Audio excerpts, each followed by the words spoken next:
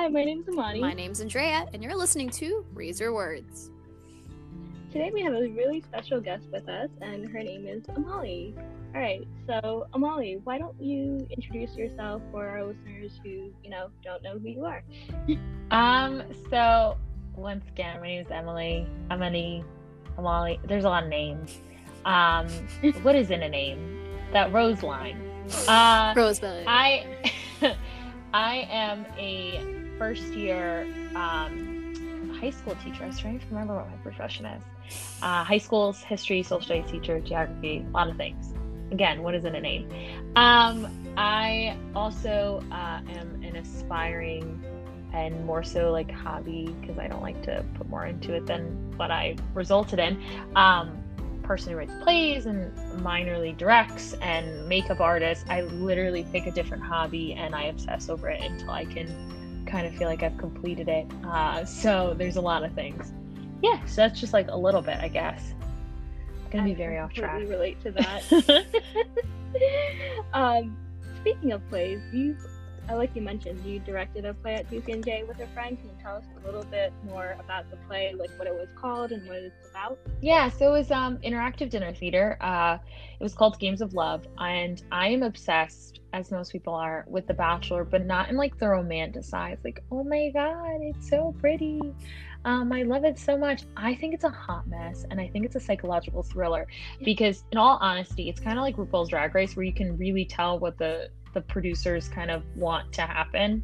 So I'm always fascinated by watching it, because unlike a competition-based show like a normal one, there's so much like, there are times where people really get wrapped up into it, and I think it's funny.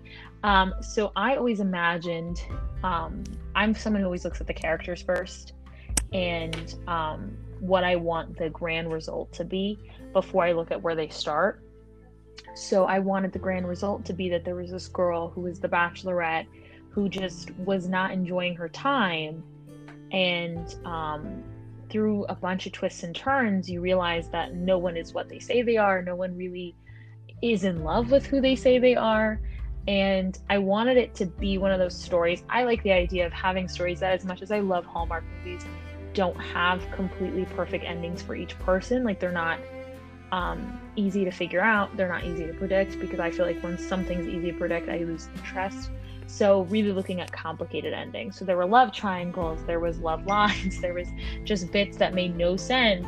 And in terms of like before you learned the end of it. So in the end, it's all about who poisoned the front runner Bachelor contestant, because she's the Bachelorette, so one of her men, who poisoned the front runner. He's alive, he's just not doing well. And who truly is going to win her heart, and who will be the person of the next season, which oftentimes when she gets towards the end of the show, if you've ever watched The Bachelorette or The Bachelor, it becomes like a competition of like, yeah, we're all fighting for love, but like there's a point where everybody's just fighting for their own season and like to justify why you should remember them. So it was very exciting. It was a bit of a comedy, but in love. Yes, exactly.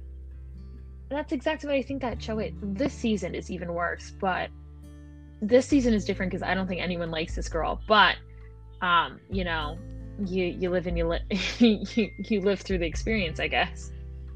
It's just one of those things. All right. So, how did you get into script writing? Ever since I was really little, have been fascinated by movies. I didn't really like to read, so I'm not going to say books. I do now, but when I was younger, I didn't. And I used to always figure them out really quickly. And I also love the ideas of like fairy tales and coming up with my own stories, because I didn't necessarily see a lot of storylines that I felt like I could fit into, right? So like when I would daydream or have a dream or something, I'd always want to think of things that I could see myself in. And or like it'd have to be more complicated than that. And I was always thinking of it very realistically. Like even when I loved One Direction and I was obsessed with Harry Styles, but even when I would try to tell my parents that I would marry Harry Styles, I had to think of like a way that made sense to me. And it would be there was this 5-year plan. And it was the most Oh my intricately long thing because I wanted something that I thought could check out. Because I feel like stories where there's so many details that don't make sense and you have to just kind of believe it are so annoying. And they were so just like irritating to me because I'd be like, but that doesn't make sense. No one would act that way. I feel like I have such a good sense of people, especially as a kid, where I'd be like, no. So even with my plans for like Harry Styles, I'd be like, no, he has to have this would happen to his life, which would force him to go into solitude, which he'd want to find a quiet place to go to, but he wouldn't find like there were so many things I'd check into. So then when I started getting into theater, and I loved theater in high school, just taking theater classes, and then once I started at TC&J, one of the big things is that I wanted to join ACT, all college theater. And after I saw that there were so many opportunities for students to write things, I became enamored with the idea of finding my place and forging a place for me. I feel like although I really did find a lot of friends and a lot of great opportunities in all college theater, I, as a Muslim woman, never felt like a lot of the roles or a lot of even the ideas of the plays were things that I could fit into. Like I always felt like I had to find a way for my hijab to fit into the narrative.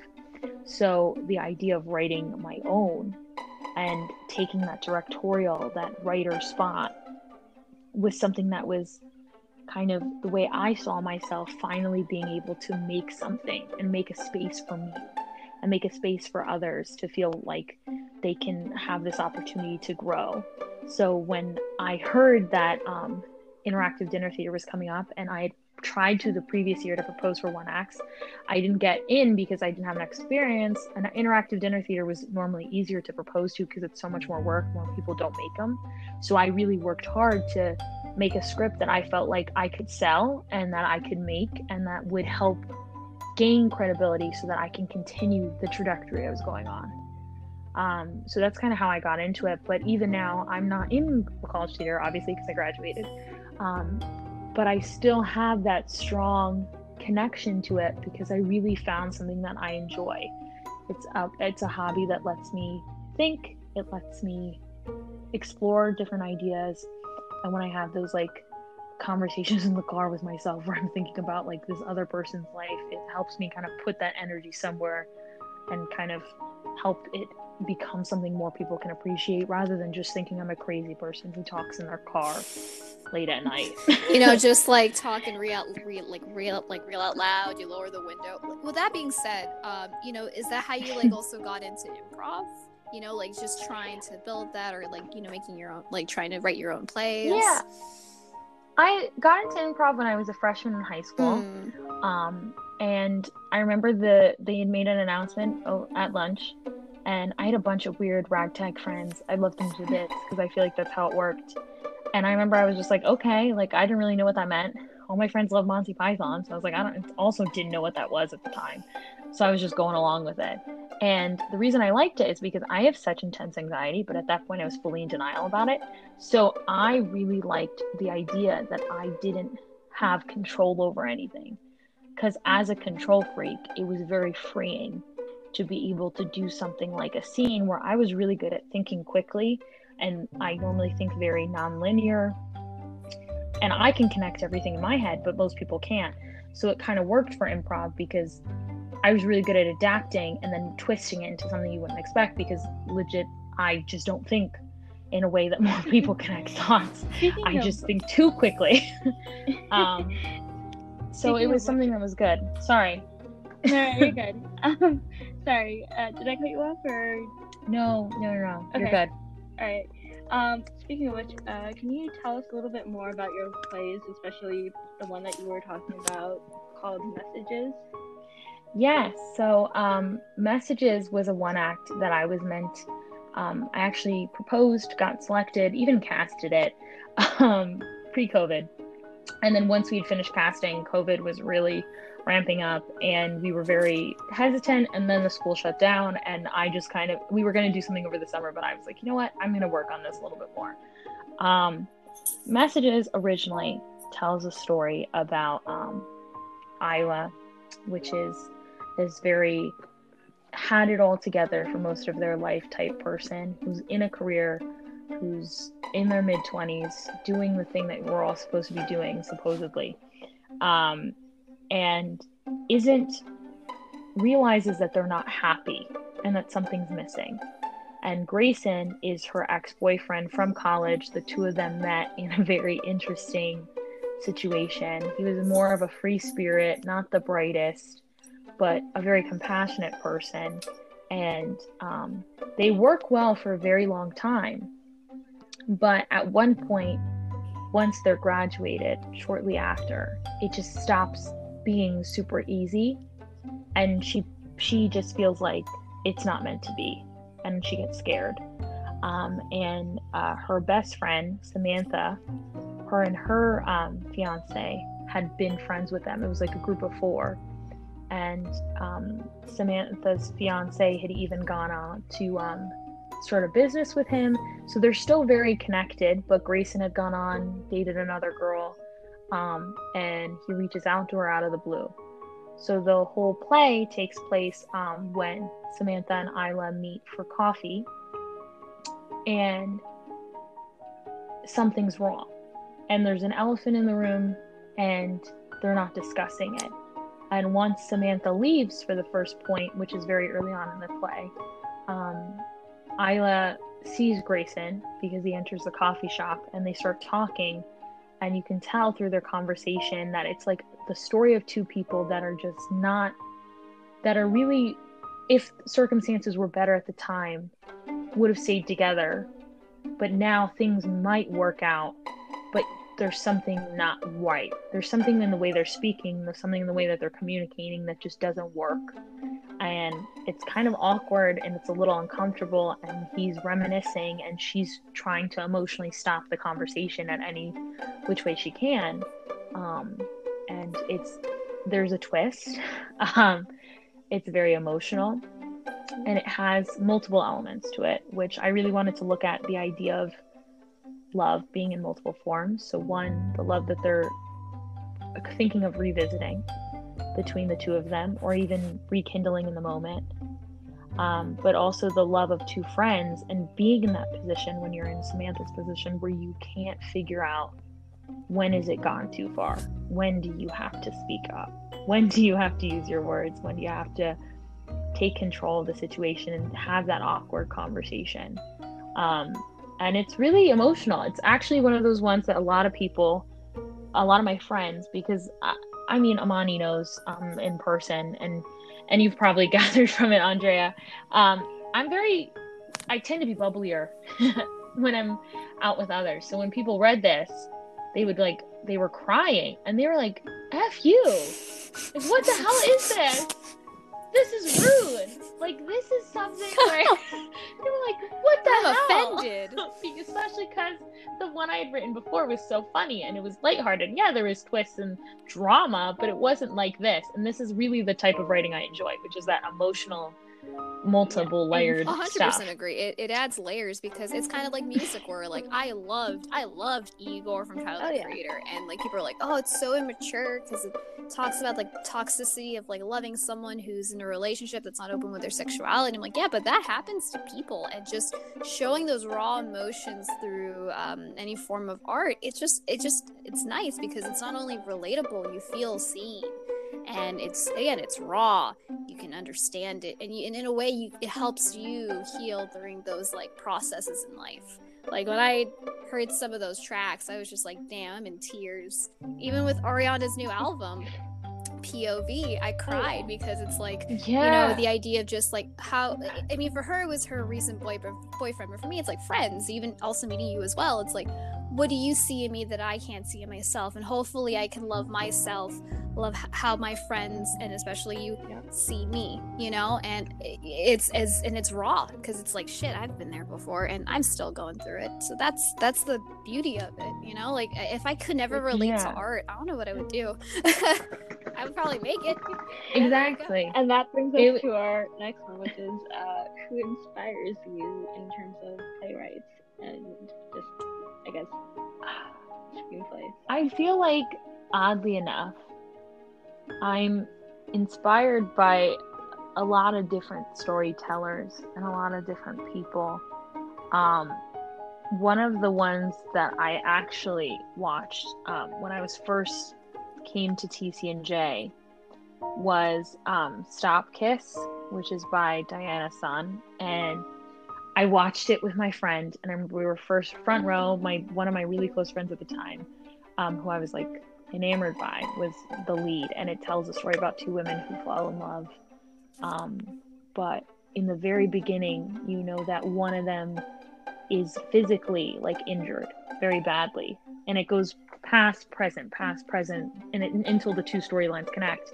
But you basically see the story of them finding each other, growing comfortable with each other, falling in love with each other, while at the same time seeing one's recovery after this violent incident has happened, and all the stages of grief and all the ways that their relationship gets more complicated due to the fact that she's injured and the weight of it, and you find out it's through a hate crime.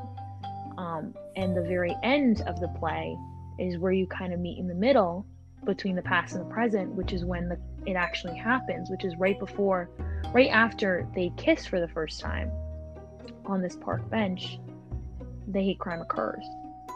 And that's the way it ends. You don't see the crime play out, but you see the moment right before, which is why it's so powerful through the whole piece. It kind of makes you rethink and connect everything, because you're seeing them fall in love while you're seeing them at the same time rebuild this relationship, because this incident has kind of thrown a dagger in it. And I feel like that was one of the first instances that I felt supremely moved by something. And it kind of hurt, and it was kind of ugly. I remember at the end, I felt like such a jerk because I cringed, because there was like the way the mic set up, they were making out, and I just hate the sound of sloshing.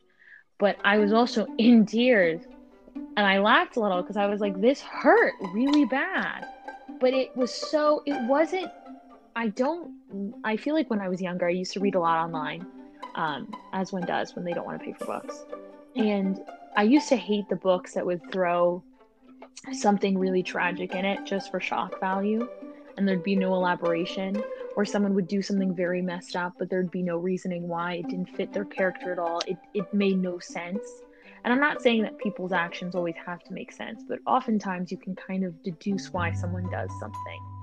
And I feel like the plays and the things I like the most are the ones where things happen, really hard, difficult shit, life happens kind of moments, but they're so well kind of woven into the plot and into the world that they've created, that it hurts you that much more, because you really feel the emotion and the power and the impact as if you were there, because you understand the true weight of what has just happened and what has just unraveled, because it does make sense.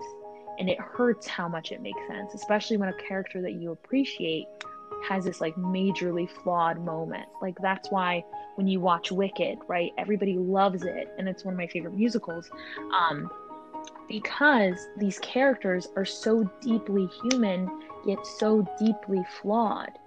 And when they're making these decisions, and when the ending is not perfectly happy and is so complex and complicated, it makes you rethink everything that you've seen already, and it makes you rethink the context of The Wizard of Oz. Like the love story between Fiyero and Elphaba. You're like, shit, like that is so messed up. And it doesn't fully work. And they try so hard, and it's still not perfect. And they're still not fully happy, but they're content in their situation. And when they take those actions, it feels like the weight is that much more significant, because you know what they're working against, but you also know that these are things that they've been dealing with and battling with for so much longer than the decision that they've made, than the moment that they made this split decision to act. Right. So that's kind of what I think I'm most drawn to, and what I try to emulate or integrate in my writing as much as possible. Oh, that makes sense, because sorry, go on. I can see that. One at a time, Sorry. right? One at a time. But yeah, I can definitely see that through like what you described to me was like your plot and everything. It is definitely noticeable that like the characters are just like everyone has a motive for why they are doing what they're doing, and there's some sort of reasoning behind it, which I really appreciate because, like you said, I also hate when a character does something out of character and it makes absolutely no sense, which I can name numerous TV shows that have done this, and it makes me so mad whenever I see this happening. Yeah, I was gonna segue. Oh, sorry, go on. Yeah, sorry about that. Yeah. Yeah. I just think Go to ahead. segue in was you know, I mean, bravo for like being very deep on that. Was I guess the question I'm wanting to ask is like, you know, what is like being a Muslim woman in improv and teaching, since you talked about like works that you felt touched, that, you know, maybe things you're not ready for. So I guess I'm asking essentially that was you know, what is even also looking for like also looking for representation for being a Muslim woman is this, I think I would say, I don't know if it's hard nowadays, but quite challenging. So like, how do you feel, although seeing works that you could resonate emotionally, what about you trying to resonate more in like other points, emotionally and spiritually, through improv and teaching? For me, I feel like with teaching, it's a little hard. It's complicated because there's so many things that I sometimes really I'm trying to engage with, because I teach very complicated issues as of today. Like, I'm mainly teaching US 1, and when you're teaching US 1, which is, most people wouldn't know, it's from sectionalism and slavery all the way into like the 1920s. So we are going to be discussing so many of the issues in terms of inequality and inequities that we have in society and kind of where they stem from. So for me, it's hard because I am someone who's very religious and really thinks about faith and like making sure I'm true to my faith and that kind of thing. But when I'm teaching such heavy topics like these, my mentality, which is that, you know, God has a plan and that whatever is happening is the best in that kind of situation, it's hard to convey that not optimism, but that reflection aspect, because sometimes I'm teaching things and I'm like, not only is this messed up, you won't understand, for some of you, the full weight of why. And you won't, once you understand the full weight of why, so many of you will become very just depressed and angry. And it's hard to kind of go through all those stages to really feeling you understand reality as much as you can and having hope that there's a better plan for it. Because I feel like right now a lot of them either don't understand the issues, which, I mean, I teach at a school that's predominantly white in a pretty affluent area, so a lot of them don't understand the idea of white privilege. But at the same time, I have students that are African American who I know one of them really does understand that. And the older they get, the more angry they get, and the more that they feel like that the world is messed up. And there's all these things which I completely support with. And I understand that it's up to them to kind of choose how they want to see the world. But I almost want to make sure that they don't lose faith that better things can happen. I feel like that's the jump to, is that so many people kind of lost faith in that, and that they don't have any hope left, which is kind of hard to teach, especially because I don't want to, like, I'm not trying to indoctrinate them. I don't want to spread religious values, not that, but I mean just the idea of that optimism that comes with it, that faith that something better can and will happen if you meet someone halfway.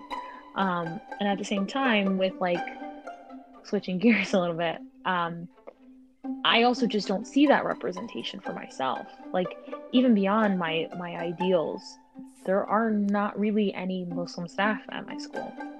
There is no Muslim people really in my area in the professional sense. Like, I know Muslim people, but most of them don't wear hijab, so it's not like I see myself in the professional community. So I feel like I constantly am having to establish and set the tone for the space. Like, ironically, for this school, I was one of the first students to wear hijab.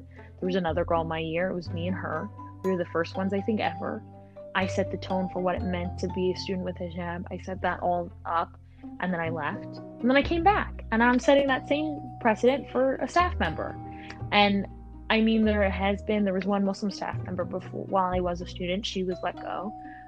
She didn't wear hijab, and it was a complicated issue, but like, I feel like I'm constantly holding that weight on. Whereas like, even in the theater space, beyond improv was something where if I told even other Muslim men, like freshman year, I remember I met this boy and I was talking to him, and he was like, oh, and I said something about improv, and he was like, no, really, like it's even just being a woman, then it's being Muslim, where they don't necessarily think that you should be doing stuff like that. So it's constantly having to set up spaces for myself and integrate spaces for myself. Like, even when I was on ACT this past year, I had the opportunity to finally act in a main stage production, which I normally didn't try out for, because I felt like none of the roles really could accommodate the fact that I wear hijab and that I'm Muslim, right? And it wasn't even just because it was like a romance. It was like a romance, or it was something where I was like, ooh, can't wear those outfits, wouldn't be able to fit that in. And I almost felt like I took myself out of the running before I even presented myself in front of a director. Whereas by the time I finally did it, it was called Love and Information. It was a bunch of short scenes that had nothing to do with one another, and they all centered around love and information. And that was the first time where someone had chosen me, and I was like, just, can't make out with anyone. There's a lot of making out. No in this kissing. play. No kiss. I was like, no kiss. Then he was like, that's fine. And I had to caress someone's face, which I now know I'm very awkward. My body language does not support those actions. She must be mad at you. Like, no, I'm just resting my arms. Like, I don't know where to put my hands. I don't want to put it in my pockets and be like an awkward teenager. When I tell you, there was someone who at one point in my life, a very long time ago, I was at one point romantically interested in, and they tried to give me tips after watching it on how to caress a man's face correctly, so that I wouldn't look as uncomfortable. And I was like, you know what? Thank you. And then just a sheer amount of embarrassment. I was like, you know what? I hope I never need to use this advice. I felt so bad for that guy. I constantly was like putting hand sanitizer on, because I was like, what if I give him acne on his face when I'm touching his face? It reminds me of a story. I'm sorry, no, go on. It reminds me of a story from high school from this one girl. Go on. It's because they're talking about something really important, and we're just being like, oh yeah, kissing stories, relatable. Hashtag all the kids and Gen Zs. Listen, all the kids at Gen Z, like, I'm a very awkward person, but that was the first time I actually felt like I was like, wow, I can belong in a space like this. But still, I felt like I want to make sure that even though I'm not the best at acting, like, I will fully say that. No need to confront me. My mom even told me I was not the best, but I did get by. And I felt like even then, I was always so nervous that like someone was gonna see me and think either I didn't fit the role, or just that they would base everything they know about Muslim people off of me. So every time I would work with others, I'd be trying so hard to be like this happy, flexible person. I do this in every, I feel like, field, where I'm always trying to be this like person that is so pleasant that I hide and internalize so many negative things, because I just try to problem solve, because I don't want you to associate Muslims more broadly and Muslim women with that negative emotion, to the point where, like, I remember one day I'd missed practice because I had work, and the amount of weight and guilt I had for doing that was intense. And the next day I was told that the director wanted to speak with me, and I remember I had like I almost threw up. I was like so panicked, because I was like, they finally realized that I am not qualified for this, and that I either bring like something down. I was trying to think of what I might have done wrong, and it was something as simple as he was like, oh, we just really missed you yesterday, like your energy wasn't there. And it was surprising, and I was like, oh my god. Like, in my head, I'm like, you could literally do this so much better if it wasn't me, but there's still something that you see in me that's positive. And I feel like, as someone who's constantly trying to do that, it was nice to finally feel like, oh, I actually was successful in making this positive impression and making the space feel better for me. Like, maybe not with my talent, no offense to me, I will not get an Oscar this year. However, I feel like the fact that people remembered me in a positive way and not Oh, she's that such a beach. diva. You should have saw her She in was the so last annoying. play. Oh my goodness, she was just like, I know. no. I want the hijab in glitters, Jeez. not gold, not silver, but in copper. Yeah. Oh my god. The pink essence. In copper. Yeah. Like I was just constantly stressed. Like I was like, oh my god, they had to costume. I forgot those days. They had to But get I me feel clothes. that.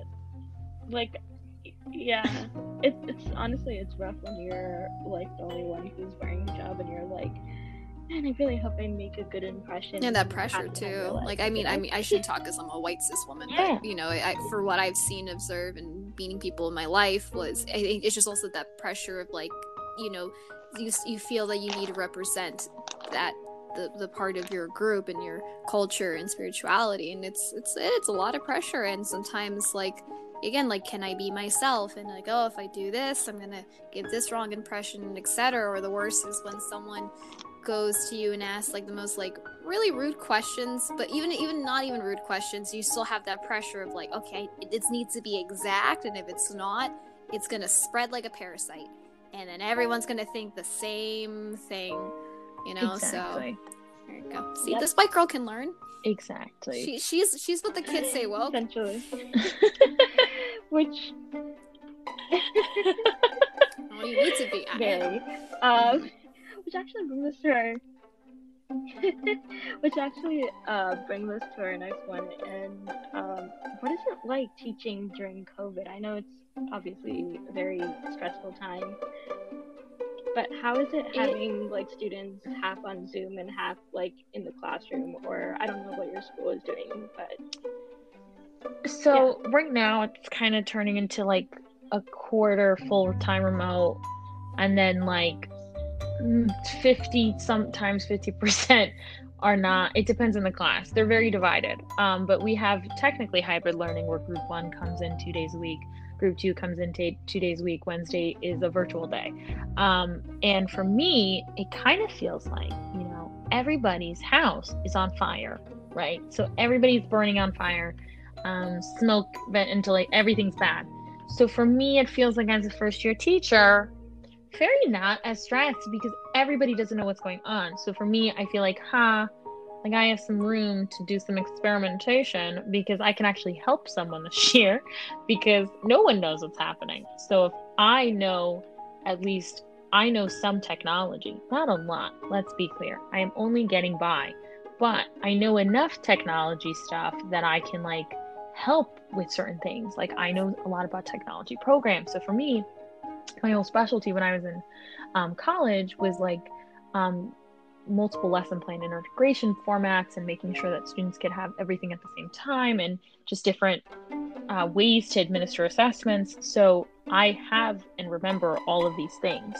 So when I am trying to fix activities and make it more user friendly and tech friendly, it's easier for me to think of solutions, especially because I don't have the pressure of having pre-made materials.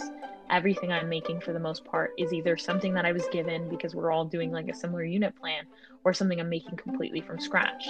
So because I don't even try to adapt something old in some cases, it allows for me to move very fast. And also like ever since I was in high school taking ed classes, my heart has always, and my talents or my skill set has always been with curriculum development and making activities and reintegrating and reevaluating ways things work and making things more effective. So for me, this has kind of been like a good year in the sense that it's very stressful. Don't get me wrong. I am constantly afraid for my own life. I'm constantly afraid for my students' lives because I really do care for them and I worry for them as like some of them get tested positive or came in contact with someone positive. I'm constantly thinking about that piece.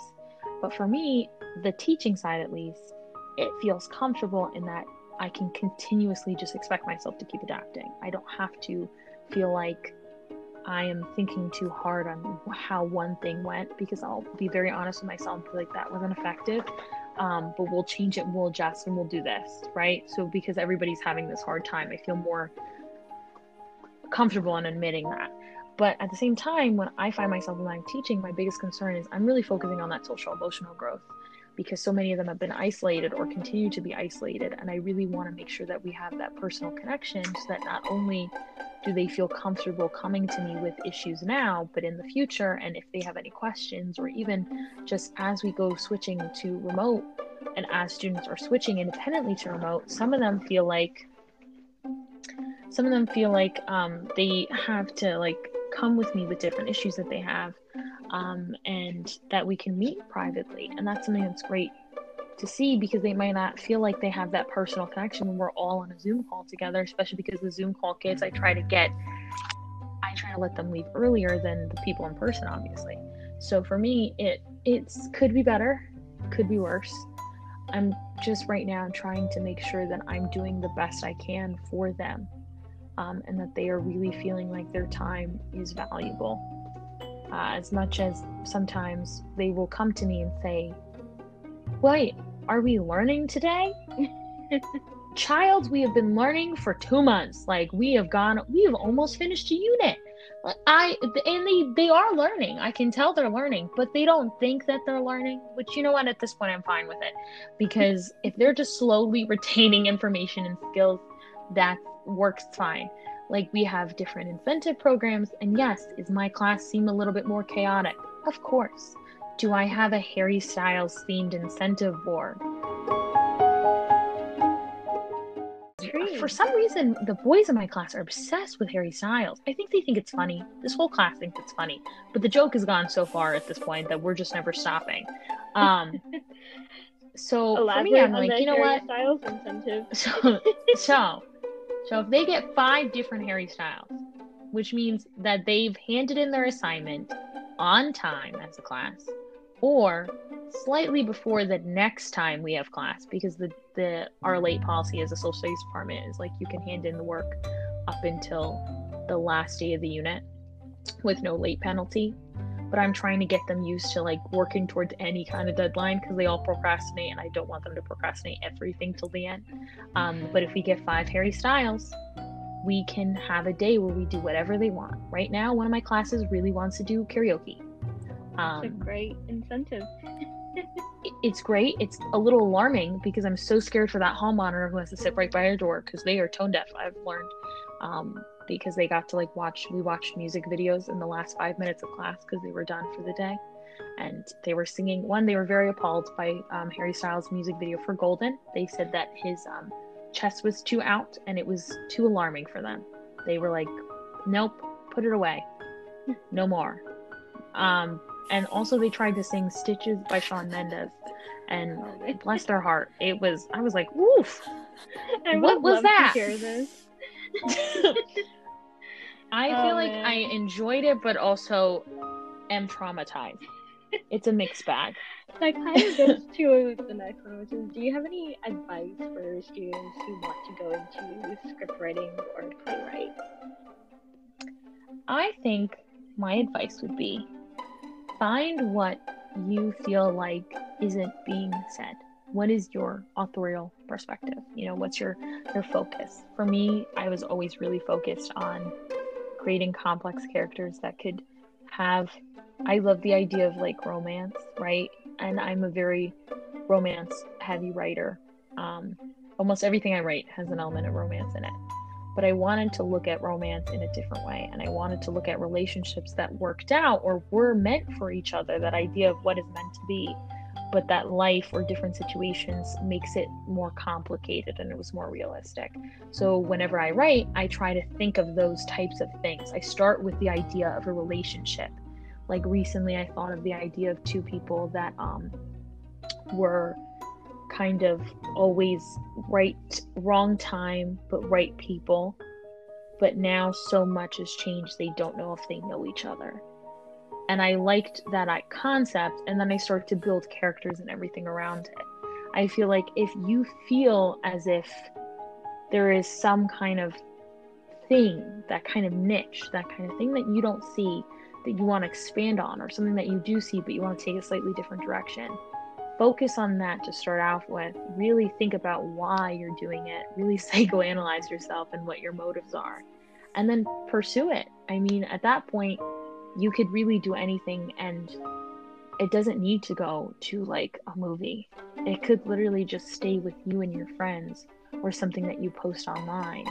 But allowing yourself the freedom to explore that, as cheesy and as weirdly very posh charcuterie board-esque writer sounds, I think as long as you kind of try, throw it at the wall, see what happens. No, that's exactly the thing is you gotta start it. You have to like that's the thing too, right? Is it's like one thing like to have all these ideas like, but just do it. Just even write like a paragraph. Just get these things on paper before it's too late. So like even if the fear of is it good enough, is it not gonna be good enough, just do it. Just act it. Don't think it, act it. So I totally agree with you. 100%.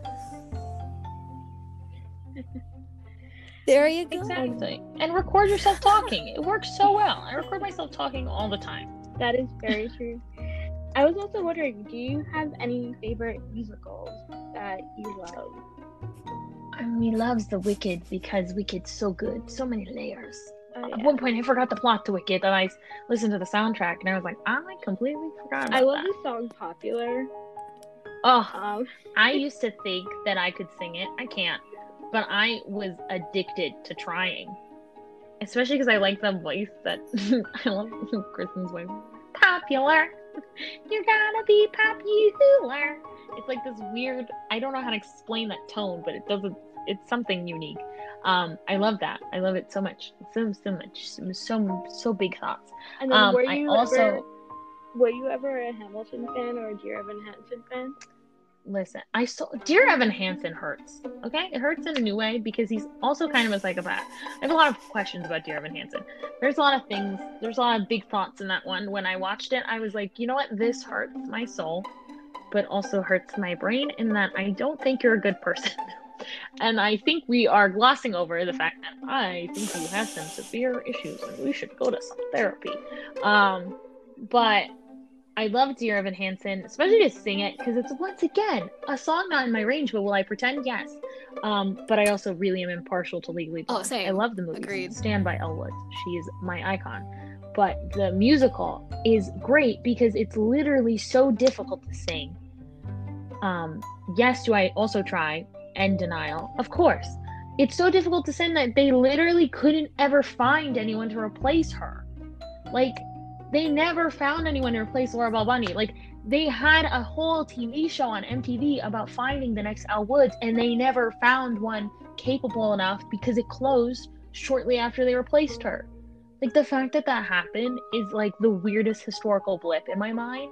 I know, like, so much significance. It's like when I'm bummed out, I'm just like, So those were the ones I enjoyed. I remember like a couple months ago, my girlfriend was down and out, and we just watched some like Legally Blonde, and it pumps you up, you know. It's like sort of like femininity. We met a very interesting celebrity with an interesting story. Would you like to talk about it? Yes. So when I saw Mean Girls, which, by the way, beautiful musical, great work, Tina Fey. My lovely mother and I went with her two friends from when she was younger. They're cool ladies, very cool, nice vibes. It was a girls' day out. And we had seen it the week that Cameron Dallas was taking over. We did not pick it for that reason. I just happened to find out. And like, listen, Cameron Dallas did come out with a song several years ago called She Bad Though. And I used to listen to it all the time because I thought it was quite entertaining. I don't know why. Something about it, like, there are so many songs that are in the same category where, like, you just listen to it because something about it is satisfying. It was just like, she knows she bad though. To be like, why is she though? Like, I have so many questions. So many possibilities, you know? There's so many. You're like, oh, what does she do? How's she feeling? Is she doing okay? Exactly. Like, she doesn't talk about how she feels. So when I saw him, to his credit, he did not do as bad as people say. I think that it was genuinely a good try. But I felt like it was the weirdest casting because it just wasn't in his vocal range. But he did okay. He actually did the athletic part very well. Amazingly well. There was one part where it's called, like, going full jerk mode. It's at the end when she's trying to barge into the prom when she wasn't supposed to be, so he has to distract people. He did that at a level of athleticism and stunt that was quite literally insane. And when we waited stage door, I'm not really a stage door person just because I feel like it's weirdly invasive. I'm someone who likes to talk to people. I don't really like to just get a signature and leave it. But I figured for the experience I would. And I'd seen like a bunch of girls who were like crying because Cameron Dallas was really famous on Vine, if you didn't know. And MagCon, which was like a bunch of boys who were kind of like TikTok boys, like the Sway House. I'm hip now, where they like are just like very attractive. They like had that whole like haha funny personality, like we're so relatable and you can like attainable even though they're not. So that was supposed to be that of my generation. I didn't really catch on to that because I just was so obsessed with One Direction.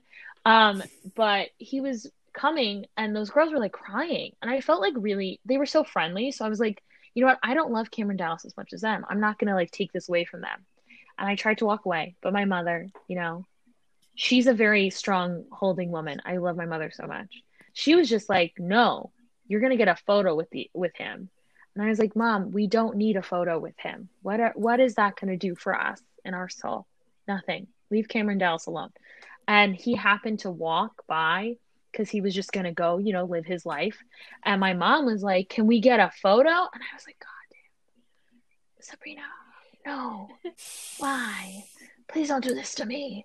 And then he assumed that I wanted the photo. And at this point, I think it's funny because she wanted the photo. So I was like, yeah, you know what? Fine. And he was talking to us because we weren't in that big fan crowd. We were in the middle of the street. So he was like talking with us. He's like, yeah, how'd you like it? And I was like, yeah, it was great. I really liked when you did that athletic bit at the end. So I was like, okay, this is less uncomfortable. We're talking to him about his cute niece. And when I mentioned the bit about his athleticism, he's like, did it look like I got hurt? And I was like, no. But what normal person asks you that? And obviously now I'm going to think you did get hurt. And I was like, did you? Like, are you okay? Do you need to be rushed somewhere? And he was just like, no, like everyone always asks if I get hurt. And I don't. And I don't know if it's so I just can't feel pain, but I'm fine. Like, okay. Love the spirit, love the energy, the vibe. He was the nicest person. Like, to be honest, 10 out of 10 would talk to him again. He was very sweet.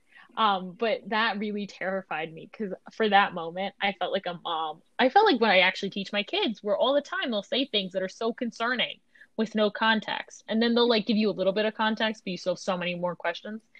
So I have this very uncomfortable photo. He looks great in the photo. He also looks very young. My mom thought he was 17. I think he's like, I had to Google it. Hold on. He is not 20. He is not 17.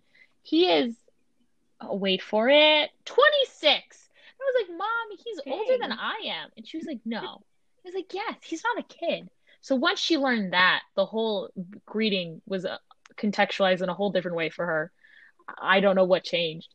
But it was very fun. And honestly, I feel like it was one of those very interesting. I barely meet celebrities. So for me, for that to be the person that I've met the longest, it's quite interesting. I said, when I meet Harry Styles, I'll have training now. I was gonna say, how would you react if you ever meet like Harry Styles? Listen, I refer to him casually as a joke. As I would just like to clarify to everyone. So this started out as a joke with my family because like I was trying to distract whenever they'd be like talking about people I knew or like a guy that I liked from years ago. I'd be like, no, Mom, I'm gonna marry Harry Styles. I'm not delusional. Me and Harry Styles are not meant to be. One, there's so many just visceral, just like celebrity-based reasons. But then there's also that I feel like we're too much of the same person, so just we would get nothing done. It would just not be a productive relationship. Oh, of course. Someone would have a mental breakdown, and it'd probably be him. I just feel like I would break him emotionally. But if I met Harry Styles, I have like a whole thing in my head to be like very calm. I'd be having a panic attack, but I don't want to freak him out. I feel like he's the coolest, dorkiest person, and I just want to be his best friend. Like, in all honesty, I watched the Golden music video, which all the kids in my class were alarmed by, as I said. They think that his breasticles should have been put away, in the kids' words. But for me, I thought it was hilarious. One, because I hate cardio, but two, because all he's doing is running. But whenever he does these like weird clips of him dancing, they're dance moves I do. Like, and I do them because I'm awkward and I have no sense of rhythm and I just like think it's fun. Like, we are the same person. And I feel like once he realized, and I also have so many outfits that are very similar to his. And I started dressing like that. You got the same before he did. haircut. You got the same like 5 o'clock At shadow. this point, the way that I cut my hair, I could accidentally give myself the haircut because I just do not know how to do it. But like, we are the same, you know? We make weird noises. We talk very long-windedly, except he talks very slowly.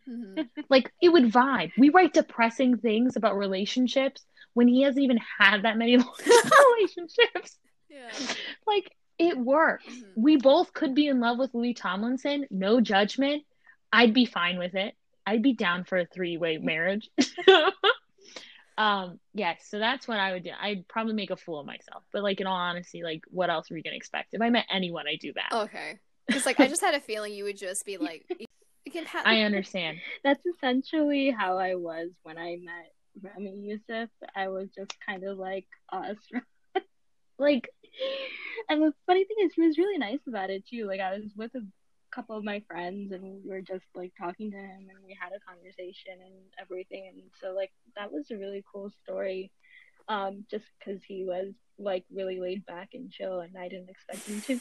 I expected him to kind of be that way, but I remember I like snuck into the performance late because I had other things and I had like just put my skirt on as I was running there. And I sat there and I remember he was saying things about, he was like, anybody like, I think he asked, is anybody Egyptian? And I was one of the only people in the room who was. So I remember he kept looking to me. We were having like a conversation. And I was like, when does this end? Please stop looking. I would like to go back to sitting. I would like to go back to just not thinking and just hearing. But it was very fun. And I remember I was like having like an internal meltdown. But once again, like if I could get through all of 7th grade sitting one seat away from this boy I was madly in love with, did I know anything about him? No. But he had nice eyebrows. If I could get through sitting next to him every day and like I had the weirdest strategy of like putting stuff there and he'd steal, it'd be a whole thing. But like if I could do that for a whole year, I could live through any stress. You know, I'm invincible now. God fears me. God wishes they could be me. Exactly. That Kanye kid West probably thought I was a sociopath, but if I could get through that, it is fine. I was thinking about another question. Oh, okay, because it's like you talk about like crush and whatever was what is one childhood crush that you had that like everyone or you told a friend or like what the hell's wrong with you? Why would you pick that one?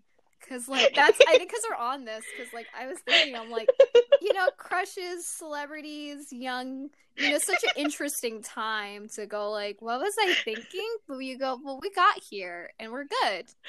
Do you mean like do you mean specifically like celebrity crushes? It could be any. It could be like real life people. It could be real. It could be not real. Like I forgot I had a celebrity crush. Whatever you want. As a kid. There was one that comes to mind. There was one. I was in high school. There was no excuse for this level of tomfoolery in my mind. He was this for context. It's not that you can't date someone that's shorter than you or can't be with someone who's shorter than you, but I was gotta be a full foot taller than this kid. And he was just this like looked super young white boy who loved Juicy J, was not that bright, would get in fights with my history teacher over calling her Ms. rather than Mrs. Or no, calling her Mrs. rather than Ms. Like, and then she started calling him by his mom's name. It was like this, like totally not. We had nothing in common. There was just everything he stood for I was against. But for some reason, I had this weird infatuation for him. And not that he was a bad person. It just would not have worked out. And all my friends were legitimately like, why? I just don't get it. There was like, actually, you know what? There's so many. I just had terrible taste. I really fell for people that I felt like were interesting. And they were, but for many reasons that might not have been positive. What other celebrity? I feel like there have been celebrities that I've been oddly obsessed with Harry for non. Styles. Harry Styles is an angel. Okay. There's no bad reason for him. Okay, not obsession or just a religion. Got it. All right. I Just should know my place. an appreciation. I feel like after you talking about it, I could see you in Harry Styles. Listen, don't put these falsehoods in my No. Don't let your dreams be enjoy dreams. most- Let it be real. You can do it. I can. You know what? We can try that one. There's a girl who made a song about Harry Styles, like, I'm waiting for a man named Harry Styles, and I might have like risked. I'm like, girl, like this is. I don't think you lost your shot, but like, good for you. Like, this is a good try. I'm not. This isn't my energy. But good. I feel like after being on TikTok for this whole quarantine period and seeing every One Direction clip I ever saw multiple years ago, and just seeing all these girls crying over One Direction or like theories, I've just really enjoyed being a passive fan. Like, do I still have a deep appreciation for Harry Styles? Of course. But am I going to go stalk him in his like home? No. Not until next week. Like, I feel like the realistic part of me is like, it stops me from being like an intense person. Like, there's always this part of me that's like, I want to be able to meet Harry Styles without knowing everything about him. Like, all I know in terms of facts were from fan fictions when I was a kid. And it took me months to realize that that's why those details kept coming up in every book. I thought we just all had no sense of creativity. I was like, why is the daughter always named Darcy? What the heck is with this name? And it took me 3 months. I was 14, 3 months of reading to realize that he had said that in an interview. Like, that's how dumb I was. So now I have like all this like weird amount of knowledge about him just through that from when I read like multiple years ago. But like, other than that, I try to, as much as I appreciate him, God bless that man. But I try to keep the level of intensity to a slow boil. Like, I don't want to be on teacher TikTok for loving Harry Styles. I keep telling my kids not to put me there. It's like, please don't. I will make a Harry Styles incentive board. Do not put me on that. I don't need that. I don't want to be on the Ellen show. That's not my goal. Well, it could. Who knows? Maybe the goal is like you do a TikTok dance, you get famous, go on Ellen, and meet Harry Styles, and then bada bing, bada boom, I see you on TMZ. I would genuinely be like, please do not put me on air. Something about this face will ruin something if we go live. You have a pretty face. I will Shut do up. something so. You have a pretty face. Don't lie to me. One, you. I don't think you've ever seen me, so oh no, you have. I was like, oh my god, I love that you're just super. I could be so different looking. No, I also make like terrible facial expressions. Like, I just don't react well. I'd get canceled so fast. Oh, no. I would be canceled first. I've said some shit where I'm just like, this is it. Like, even the first episode, I'm like, I was with my guy friends. We're like, I'm going to get canceled. And they're like, you're thinking too much. And I'm like, nah, man. Like, just like anything you say, like, this is going to go on the internet. This thing's going to stay here forever. Anything I say, bam, opportunity gone.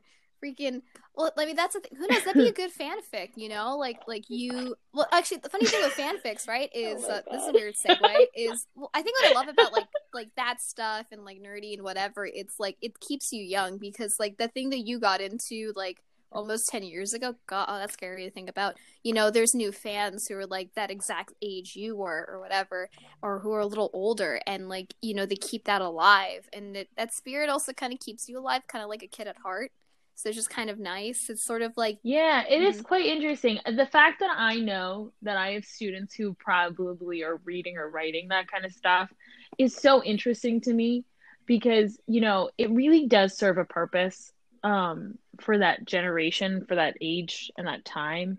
Not that you can't be older and reading it. I just like now have to read books for like book clubs that all the teachers are participating in, and I have to force myself to read big brain things that I don't enjoy, but sometimes. But I feel like it's very interesting that is one of those things that kind of burst out of the age of internet that I feel like most people downplay and don't really acknowledge, but I think is so monumental especially because it just does so much for young girls and young boys to be able to see themselves in these stories and then kind of, see themselves in the scope of this world and whatever world that they're creating without the title of being officially published. No, that's a really wonderful thing, like that Wattpad.